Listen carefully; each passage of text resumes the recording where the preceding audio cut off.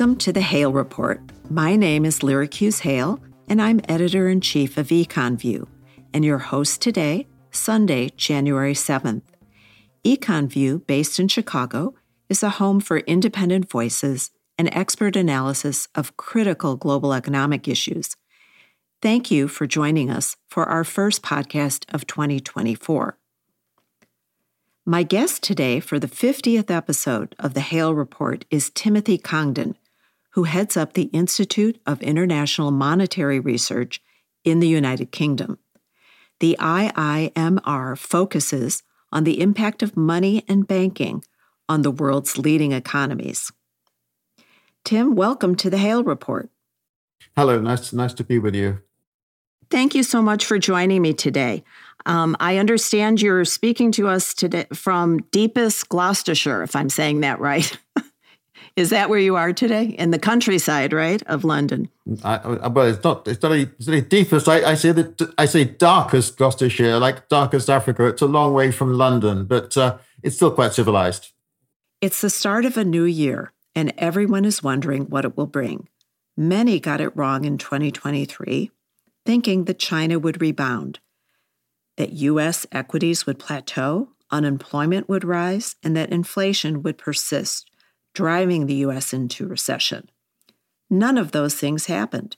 For now, it appears that Jay Powell was able to navigate a soft landing for the U.S. economy and that monetary policy will begin to ease in 2024.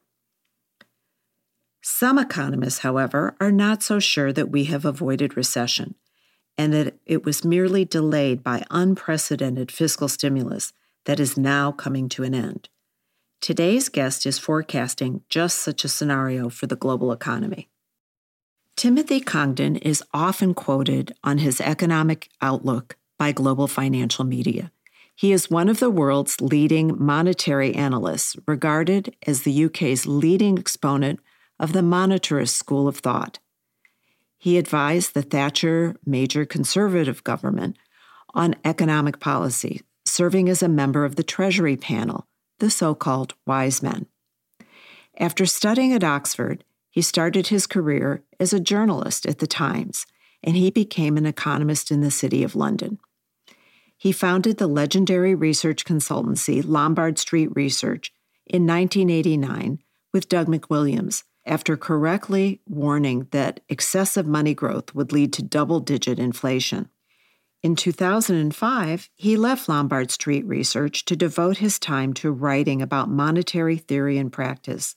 His works include Money and Asset Prices in Boom and Bust, Central Banking in a Free Society, Keynes, the Keynesians, and Monetarism, Money in a Free Society.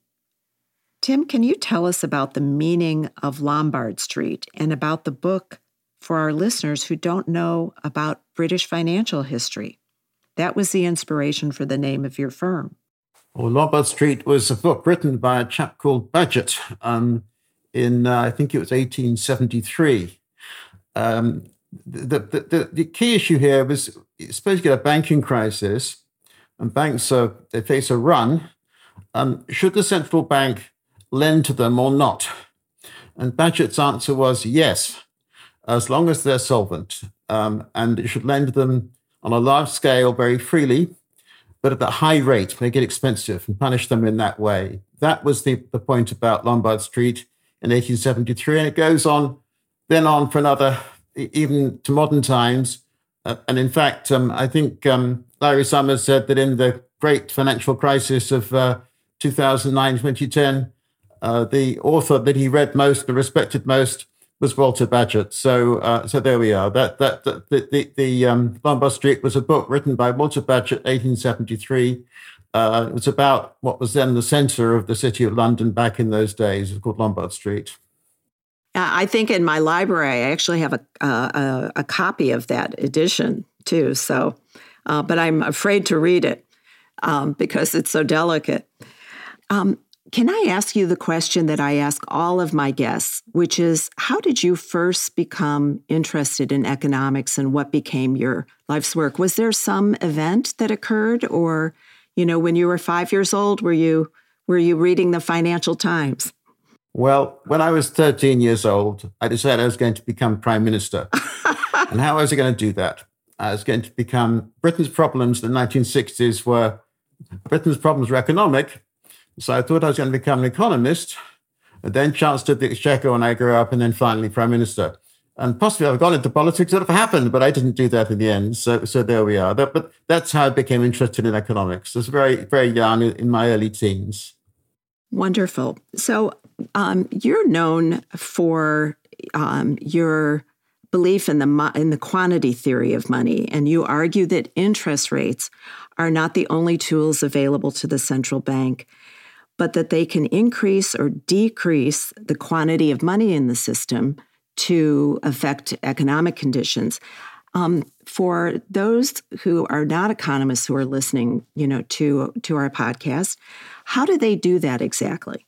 How does the central bank affect the quantity of money? Okay, the main kind of money in the modern economy is the money we have in our banks, in our bank deposits.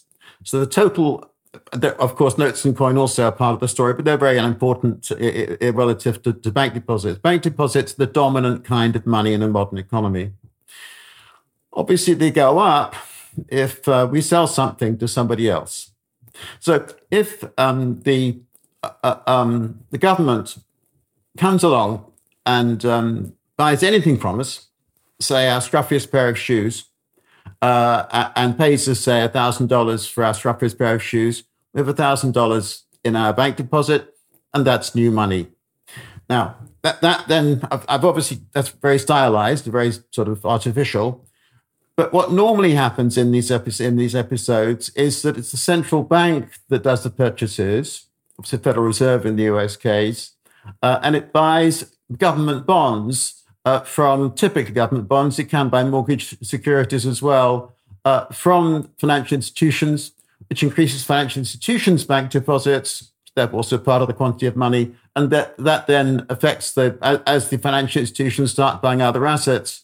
This then affects the economy more generally. And this was really the classic example here has been so-called quantitative easing, both in the Great Recession of 2009-10 and also, of course, in 2020. Right. And of course, the Japanese invented quantitative easing, as I understand it. Oh, did they? I don't think so.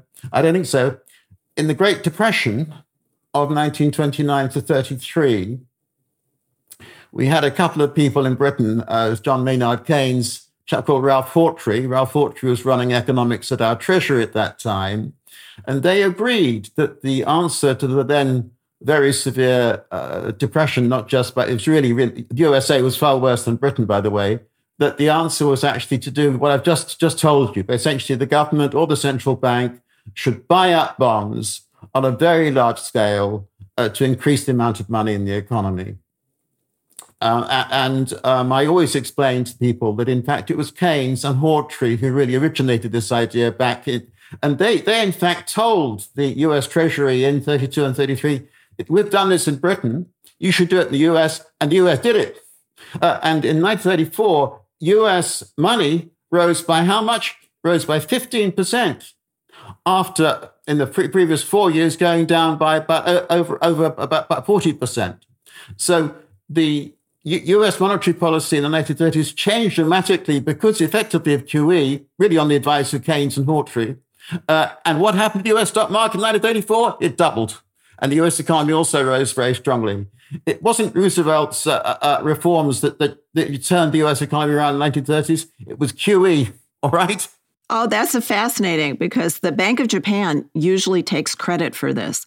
So this is really interesting to hear what you have to say. Can I also just say on this front, I'm sorry to interrupt, Lyric, there's two ways of thinking about this. The one way is where the central bank buys bonds from the banks.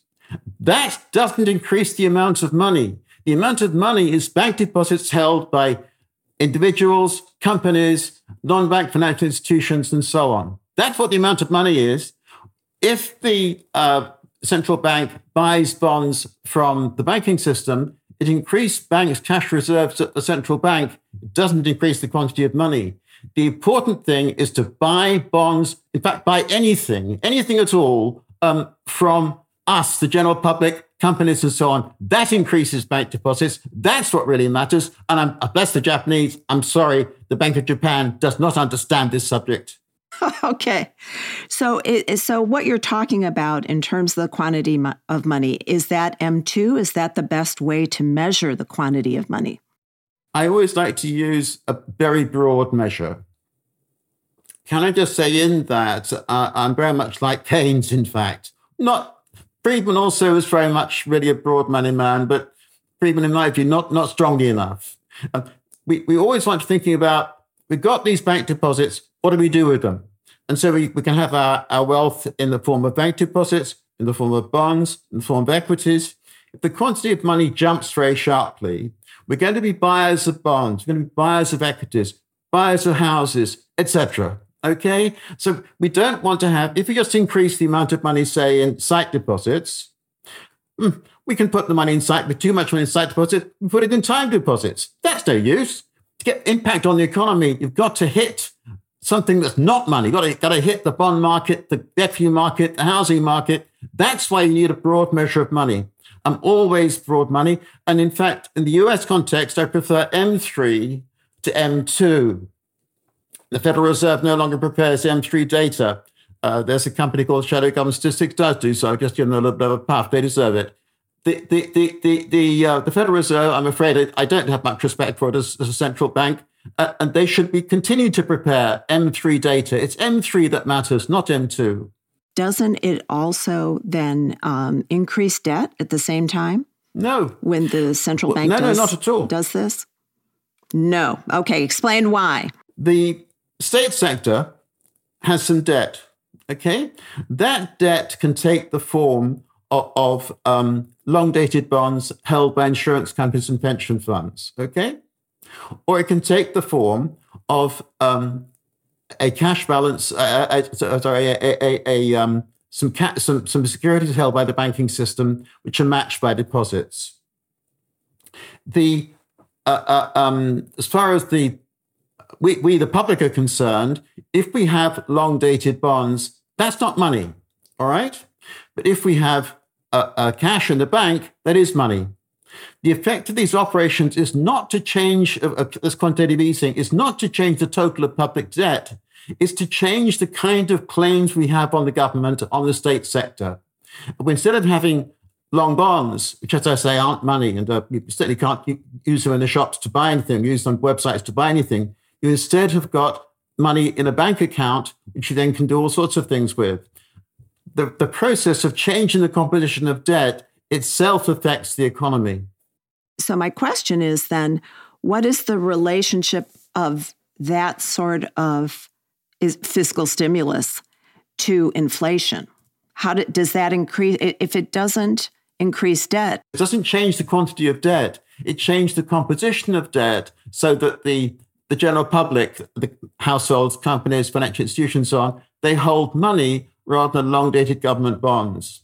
And that then changes the propensity to spend, changes macroeconomic outcomes. It isn't fiscal stimulus. It is a debt management operation, which is really part of monetary policy. I think that's really critical to understand in terms of your thinking, because I don't think most people understand that. Well, can I just say this one of the things that I find very frustrating in this subject is this idea that, which I'm afraid I have a lot of disputes with American economists about this, is that they kind of think that the only way that this can operate is if it's fiscal stimulus, and they don't see the effect on the quantity of money. I mean, rather curious in all of this is that Ben Bernanke was, if anything, the Fed chairman who more than anyone else, carried out these quantitative easing type operations. But he never talks about the effect they have on the quantity of money. To him, it's only the effect on bond yields that matters. Can I just emphasize here, and it's very important, by the way, to investors, that when the quantity of money goes up by, say, 10, 20%, the impact of that on the equity market is bound to be positive. That's why when you get rumors of QE, typically the equity market picks up. if you're a bond investor, you may, when you start out, you hear about these rumors, you may want to buy some bonds because you think that. However, to the extent that the QE boosts the economy and then raises the inflation rate, it's actually bad news for bond investors. Just to illustrate that, in 2020, we had COVID. The Fed reacted by asset purchases, QE. There was a huge budget deficit. The Fed happily monetized the deficit to help the government. There was a huge surge in the quantity of money. Basically, between February and July 2020, M3 went up by about 20%. And initially, that did indeed help the bond market. But it had a much bigger positive effect on the equity market. Remember how strong the equity market was in late 2020 and through 2021? Then we had inflation, and look what happened to bond yields through 22 and 23, all right? So if you're a forward-looking investor, you need to be thinking about the impact of these changes, the amount of money on, sure, the economy, an early favorable effect maybe on the bond market, but when it starts to affect inflation, it's bad for bonds, okay? So now, though, what is the effect of the current situation since we're not at those highs for the quantity of money in the United States anymore? They seem to be going down or leveling. Does that mean, is it negative? And inflation, however, seems to be going down. Does that mean it's bullish for bonds and bearish for equities at this point in time? Well, obviously, we went through 2020. No one was worried about inflation then, apart from me and a handful of other monetarists. Then we got to 2021. There was all this talk about team transitory and how inflation wouldn't last very long and so on. Then we got to early 2022. And finally, the Federal Reserve and Keynesians like Paul Krugman, they realized that, in fact, inflation was going to be with us for some time unless action was taken to bring it under control. So the Fed started to raise interest rates. It also reversed quantitative easing and moved more towards quantitative tightening. So from essentially around about February, March 2022, the quantity of money, instead of rising strongly, started to go sideways, even fall. And we had, obviously, in early 2023, we had some banking worries in the US. The quantity of money did go down then for 1 or 2 months. And so since around about, as I say, February, March 2022, US money has basically been static, hasn't changed very much. Can I just say here, in the spring of 22, when I saw these trends, I said straight away that inflation is going to come under control in due course. And I even said that in 2024, we might see 2% inflation, which is, of course, now really quite likely. I have been surprised that we haven't had a recession, like most economists, I suppose. But so the money trends from early 22 until today have been indicating much better inflation news. That's been helpful. It's been basically right. It still is the case in the United States that money is going basically sideways. And therefore, I would remain positive about inflation for this year and next year. And so that's good for bonds. I think the worry that we have with equities is just that the equity market has had such a big rise already. And on what basis of really positive news in the economy was this happening? Perhaps investors are buying the long-term growth story, the artificial intelligence, and so on. Maybe they're right. I don't know. Yeah, so the question is, will it return? Will it continue in the U.S. at least? Because other markets have not been as positive. For example, China and Europe has not. Is this due to the different policies that they've had with their central banks? Japan, on the other hand, had a phenomenal run in 2023. I'm not sure I can. If you ask me a very big question, can I explain all these different stock markets? And frankly, I can't. I think, as far as China is concerned, that one has to worry about the trends in the political, constitutional, ideological, if you wish, kind of context of China from the mid-1970s until around about 2010. they were moving steadily in a more liberal, more free market, a more, if you wish, capitalist direction. Under Xi Jinping, since really 2012, now over 10 years, it's been going in the other direction, going back towards state direction, towards government control, to planning, and the greater political control of business life. So that it's actually quite dangerous now to be a successful businessman in China. This is not a good place to be investing, frankly. And while Xi Jinping is there, I know I'd be pretty nervous about buying Chinese equities. Of course, Xi Jinping may be overthrown at some point, and at a different kind of China. We move back to the kind of positive news we had under Deng Xiaoping and his successors. I simply don't know. Europe, again, this summer to say there's lots of different countries, different stock markets, different influences, but the problem with Europe really is it's held up now by its adverse demography, falling working age populations, and very slow growth of productivity. So it's difficult to get very bullish about economic growth in Europe for the next 10, 20 years. You were very much against the UK joining the currency union and the European Union. Do you still feel that was the right decision? Was Brexit the right way for Britain to go? Absolutely, it was. This is something that was I've had all my life, and it's been something I believe in very strongly. It's a question of really what one wants to do with how one feels about one's nation, and perhaps I'm being naive, perhaps I'm being idealistic, but I think Britain has contributed a lot to the world over the last 100, 200 years. We have good institutions, and despite problems we have at the moment, generally it's been a successful nation. I don't think we want to surrender our sovereignty and our ability to govern ourselves. And that's what the European Union is about. The European Union is about making all the nations of Europe into the equivalent of states of a federal union, just as the states of the United States they don't have full sovereignty over what they do. They're part of a federal structure. Without their own currencies and so forth. Indeed. Mm-hmm. Well, exactly, yes. I think I just make a couple of points here, if I may. We were told by the Remainers, the people in Britain who wanted Britain to stay in the European Union, that Brexit would lead to a big recession. Rubbish. It hasn't happened.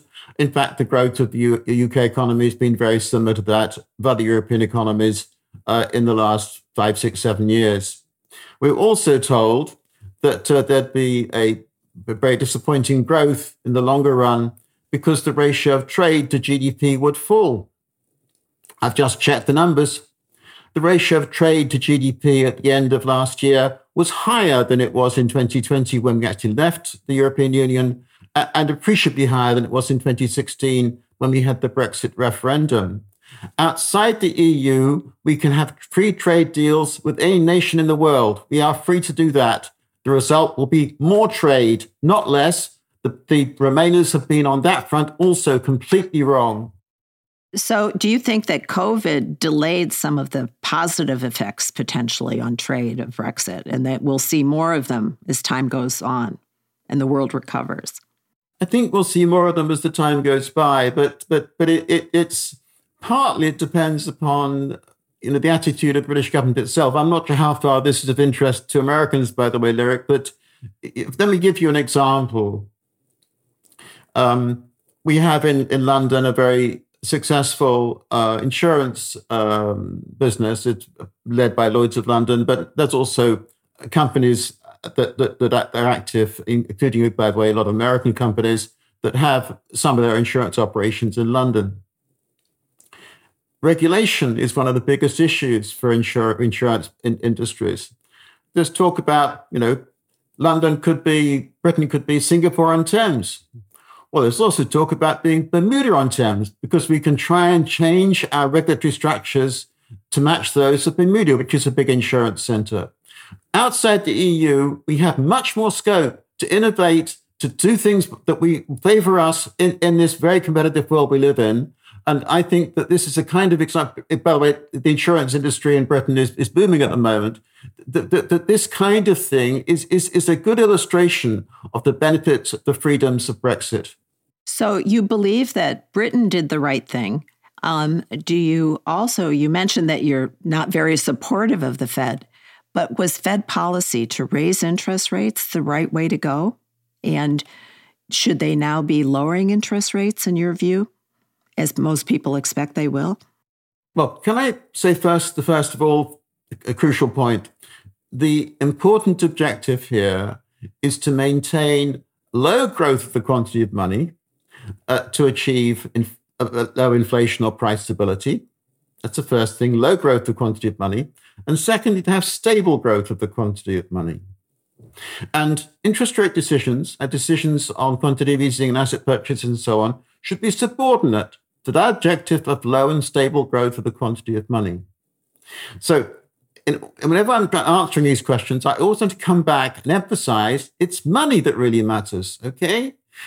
Sure, I accept that interest rates are central bank's key instrument. I accept that. But they should be set with the objective of low and stable growth of the quantity of money. Now, at the moment in the USA, the quantity of money is going sideways or falling. And the economy is obviously, it isn't in recession as such, but it's obviously weaker than it was, say, 18 months ago. So my inclination is yes, interest rates should be lowered. I have been surprised by the buoyancy of the US economy in say, the second half of 2023. It was a surprise to me. So I can't claim, frankly, to have any special expertise over and above what I've just told you. My inclination would be to reduce interest rates. I think interest rates in the USA have peaked, but I'm, if you like, I'm not wildly advocating huge interest rate reductions. I'm not in that position. I think what you just said definitely echoes a Chicago economist, Milton Friedman, who said the same thing about the low, stable growth of money, right? With his famous statement on that.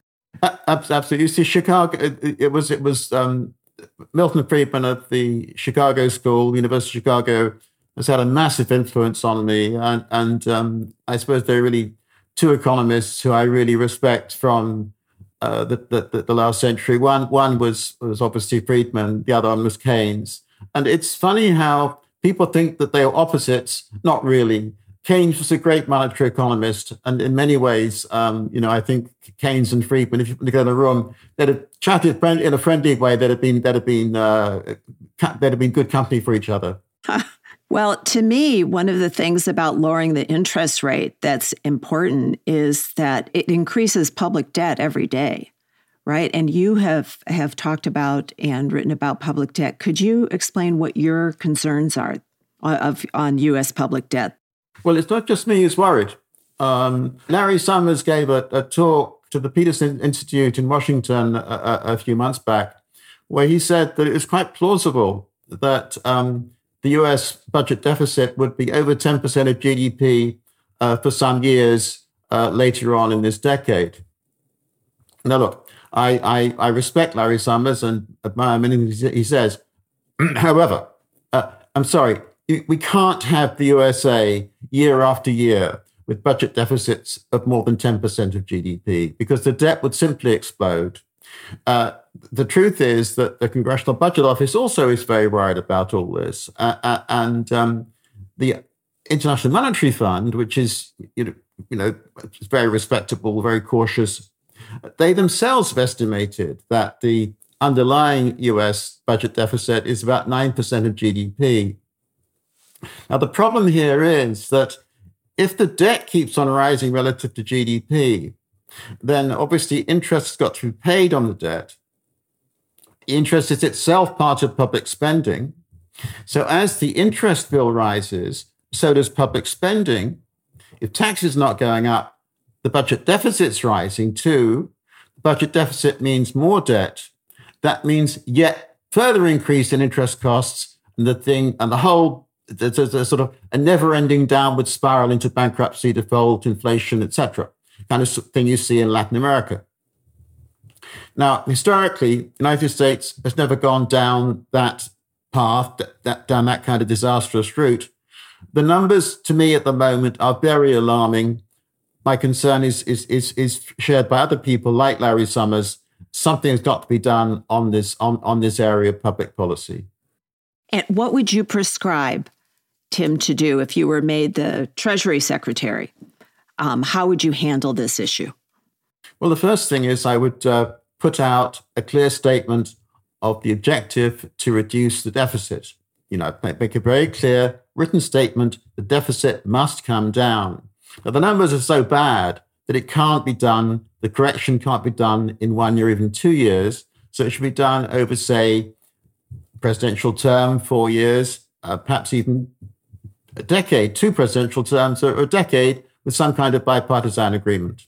So you would commit yourselves, presumably at the start of the presidential term. Obviously, we've got one coming up starting in 2025, to reductions in the deficit from 9% at the moment to, say, 7.5% year after, 6% the year after that, 4.5% the year after that, 3%. And this would be, I think, credible, because it would be something that the changes would come through rather than one fell swoop. They'd come through gradually and in ways that the American political system might be able to deliver. My big worry here is that achieving bipartisan cooperation and agreement would be very difficult given the current polarization in American politics. And that one also is struggling at the moment to try and find any politician who's prepared to talk about this topic. I mean, one may have one's doubts about President Clinton, but President Clinton was worried in 1992, 30 years ago now. He was worried about the increase in public debt then, when the debt was only 60% of GDP. It's now 120% and rising fast. So, where are the politicians in the United States that are prepared to talk openly about this subject? Oh, I think the Republicans are. And, they're using that. They're using requests for funding, for example, for Ukraine and Israel. They're counterbalancing that with funding for border protection with Mexico and also for reduction in the deficit. So I think people are very concerned about that on the Republican side. So it is a one-party issue. You're very right about the polarization. So we'll have to wait and see how things change in, both the Congress and the White House to see what might happen with that. But I think people are concerned. The economy's been doing well, and people are wondering why people don't have more confidence in it, and saying that and one of the reasons might be that they're aware of this issue, that the population in general is aware of this issue and concerned about public debt. So it will become a political issue in the election. Okay, well, I think that's very interesting and very, very important. And there's no doubt that obviously Clinton won the election in 92 and was then a 2-term president. And he did, by the way, bring down the ratio of debt to GDP substantially. He was fortunate in that it was the end of the Cold War and defense spending could be reduced. But at any rate, he did bring the debt down. So if we accept that the American people, if you wish, were worried about the debt in 1992 when it was only 60% of GDP, they should certainly be worried about it now when it's twice that as a share of GDP. Well, I hope you're right, Eric, because to me, the larger issue here is, can the USA, if it has this huge public debt problem, can the dollar remain in the long run the world's reserve currency? Can the USA itself continue to provide support to its allies, military support, and so on? Well, there's no good alternatives to it. Well, that's for discussion. I mean, that's for discussion. I agree there is no single power that remotely matches that of the United States. However, the West as a whole includes other sensible and very productive nations. So one shouldn't get too pessimistic if the USA goes isolationist, but I hope and pray the USA doesn't go isolationist. I hesitate to ask this, but what are your views on cryptocurrencies as a replacement for central bank currencies. And I'm not talking about central bank digital currencies, but extra systems of currencies that exist outside sovereign nations. Well, let me just first of all say that I'm not an expert on crypto at all, but if I were living in Somalia or Libya or Syria or somewhere like that, then I would expect, certainly I'd be worried about, if I had any money in my bank, could it be stolen? I'd be worried about somebody turning up in the middle of the night and saying, we want all the diamonds in the house, please. We want all the gold in the basement.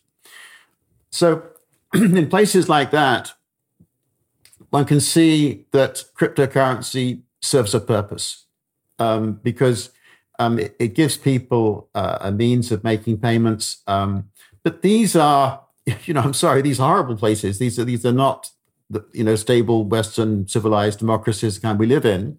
And to me, I can't see why anybody, frankly, should want to have cryptocurrency. Very expensive to make payments with crypto. There's all sorts of risks, and you can be cheated. And to me, it's basically for the criminal classes again to hide their assets. It's about money laundering. It's about tax evasion. Sorry, crypto is not something that I would. I think it's a pretty unattractive part of the modern economies. And obviously, what's happened to some of the crypto exchanges in the last year or so is pretty shocking.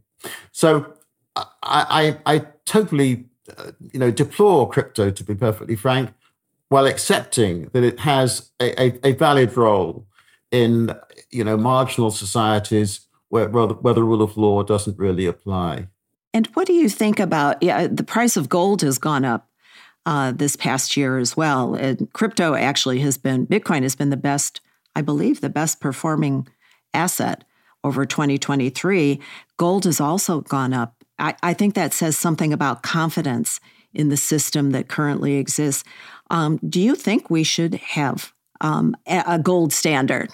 I don't like the gold standard. I believe that we should live in rational, successful societies where public finance is in good order, where the inflation's under control. I think all the things are perfectly possible.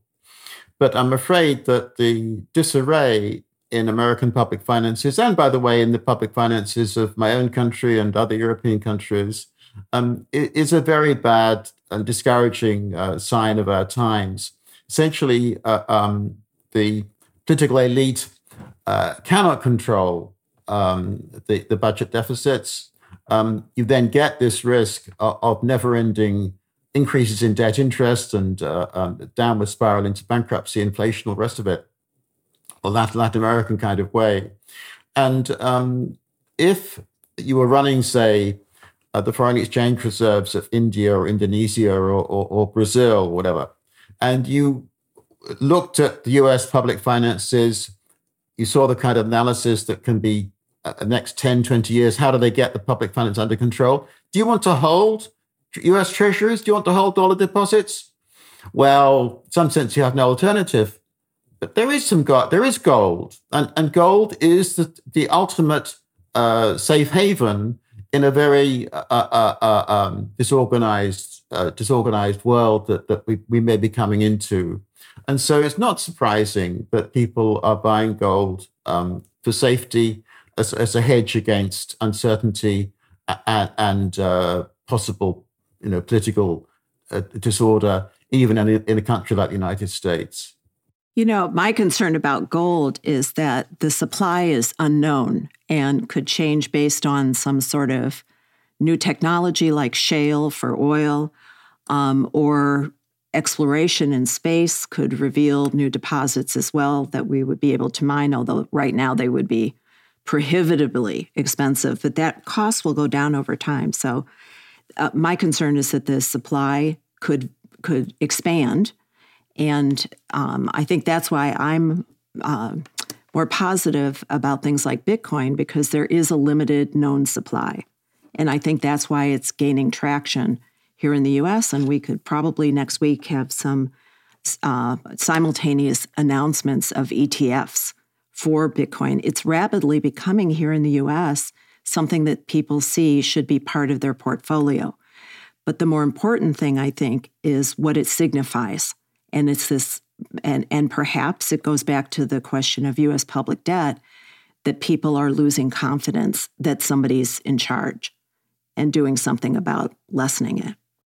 Lyric, I don't like Bitcoin. I'm now in my 70s. Most of my career, I've been rather not dismissive isn't the right word, but skeptical about gold, because I like to think that humanity can organize its financial affairs rationally and successfully. But now, we see what's happening with U.S. public debt, crucial subject. And one has to be very worried about what's going to happen in the next 10, 20 years in this area of American public policy. And so for me, the safe haven asset would be gold.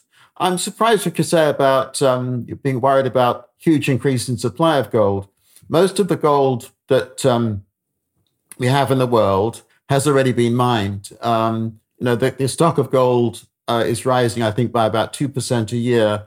And by the way, the costs of extracting it are rising. So we're reaching a situation where the amount of gold everything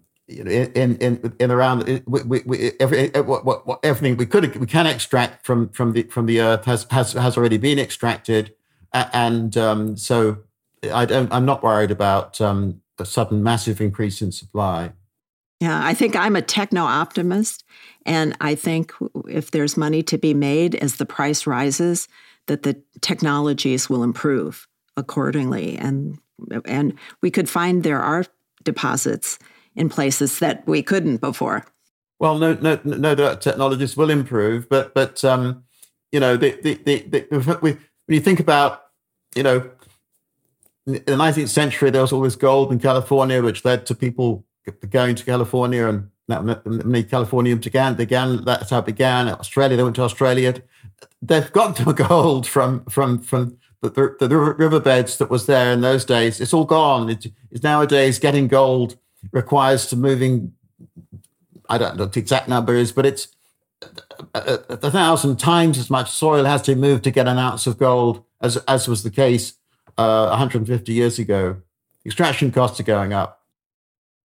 Well, since we are just at the beginning of 2024, I'd love it, Tim, if you would share your forecasts for what you think will be happening in 2024 in terms of possible recession in the UK, what could happen in the US, geopolitical shocks.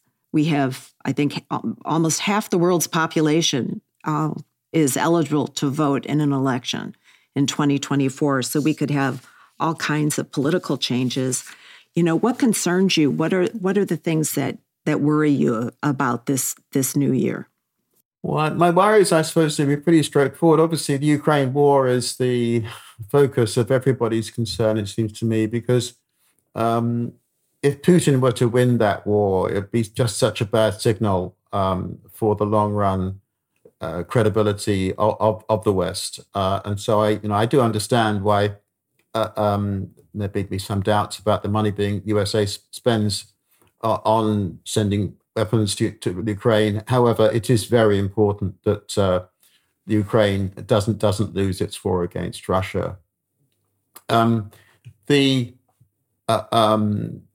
worries about China and Taiwan. I'd say that the change of political course in China in the last decade it's been a huge disappointment to many people. And as far as more mundane matters, if you wish, I would expect a recession in the first half of 2024 in Northern Europe. That means Britain, Germany, and France. And then other European countries will be affected by that. Inflation is going to come down. I've been basically wrong about the US. I'm like many other people. I was expecting that inflation would fall a lot in 23, which it has done. But I'd expecting it to be in the context of a recession. There hasn't been one. I don't really understand why the USA has been so resilient. And having said that, there are still negative signs for the USA. But how is it, you see, if you've got a stock market that's near its peak, that's not a negative sign for the economy. That's saying that people feel well off and they like to spend more, etc. And employment remains very, very high. Well, yes, in the USA in particular, we've got very low unemployment. I know. I mean, that's obviously suggesting that the good news on inflation won't continue.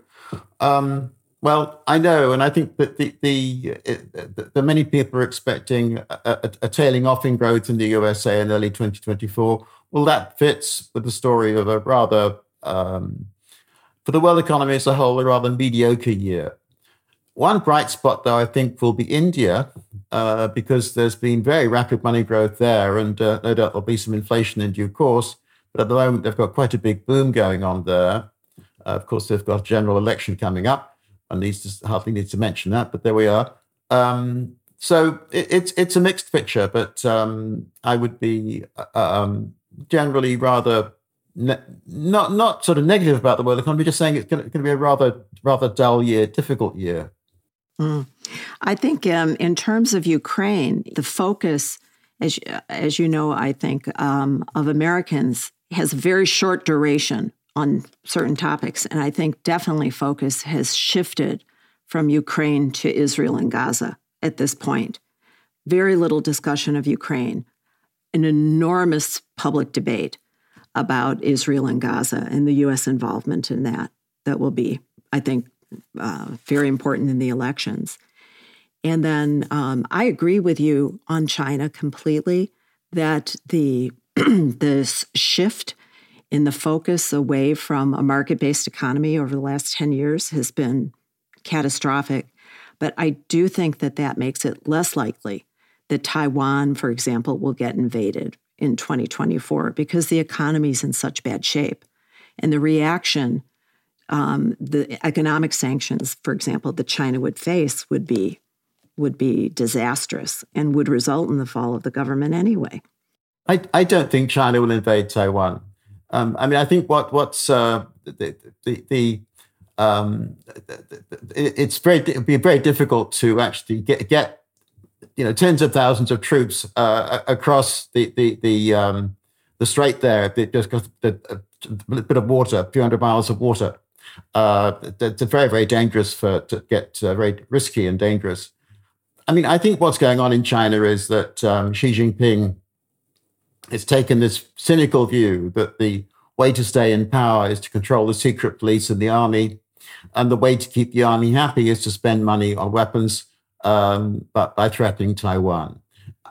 But the stability of this system depends on the fact that there isn't actual fighting. They keep on threatening, and they keep on justifying the military. That keeps the military happy, that keeps the secret police happy, that keeps the Communist Party in power with Xi Jinping at the top. It's a pretty ghastly kind of way of running a country, but that's what's going on. But in a sense, it's stable. We're never going to be sure because nobody would have expected Putin to do something as stupid as to invade Ukraine, but he has done. Can I just, before we close on this lyric, just say that the Ukraine war and the problem in Gaza are very different things. In the Ukraine war, they're almost certainly correct that Russia has lost something of the order of 300,000 men have been killed, badly wounded, and it's still rising because they're still. This is a major war, all right. And Ukraine will have lost again tens of thousands of men. We don't know the exact figure, maybe, but again, it will be probably over 100,000. This is a very nasty major war. What's going on between Gaza and Israel? It's very nasty too.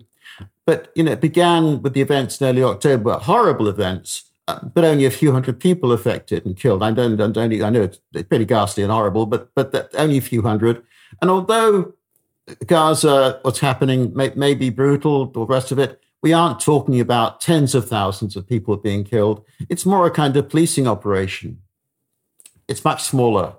So, and I don't think it's going to cause a wider Middle East flare-up. So, there's obviously been this problem with the Houthi and the problems in the Red Sea and so on. But again, this is not something that the Ukraine war is a kind of existential war about Putin and Russia. And what is the West all about? And it's a big war. It's a nasty, big war. We should have much more focus on that than on what's happening in the Middle East at the moment. I think people, although the U.S. is pretty self-sufficient in energy, so the Middle East doesn't play the same role that it used to.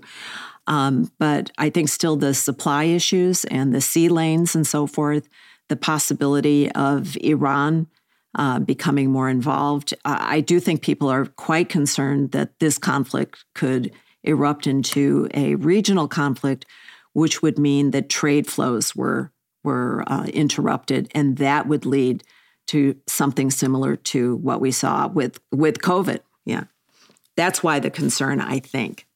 Well, obviously, these issues are for discussion and debate. In my view, Iran is not a major military power at all. It throws money at its various sort of Hezbollah and Hamas and so on. They're troublemakers. If I may say so, the USA and the West in general has behaved with some restraint towards Iran. If the West wanted to knock out Iran militarily, it wouldn't be very difficult. In my view, the whole thing has been very much over-dramatized. In fact, in many ways, what's happened in the Middle East in the last 5 or 10 years is very encouraging, because there has been diplomatic relations established between Israel on the one side and the Emirates, Bahrain, and so on the other. There's obviously been diplomatic relations between Israel and Jordan and Egypt for many of 20, 30 years now. So in many ways, until last October, things are going in the right direction. And I think, apart from the problem of Iran, that remains, a good grounds for medium-term optimism in the Middle East. Well, that would be a very happy thing if that does not expand this year. Well, Tim, we've covered a very wide range of topics here today, and I think very thought-provoking. And I'm hoping that people will continue to listen to you and follow you. Thank you for joining me today, Tim. To learn more, please go to his website, which is mv-pt.org, or you can find him on Twitter, IIMR_Buckingham. Or better yet, search Timothy Congdon on ResearchGate for a comprehensive list of his publications throughout the years. And thank you to the people behind the scenes who make EconView possible, especially our producer, Sam Fu. You can find this and other podcasts on Substack, Spotify, and Apple Podcasts. Thank you again, Tim, for joining me today. Thank you. Much enjoyed it. Thank you.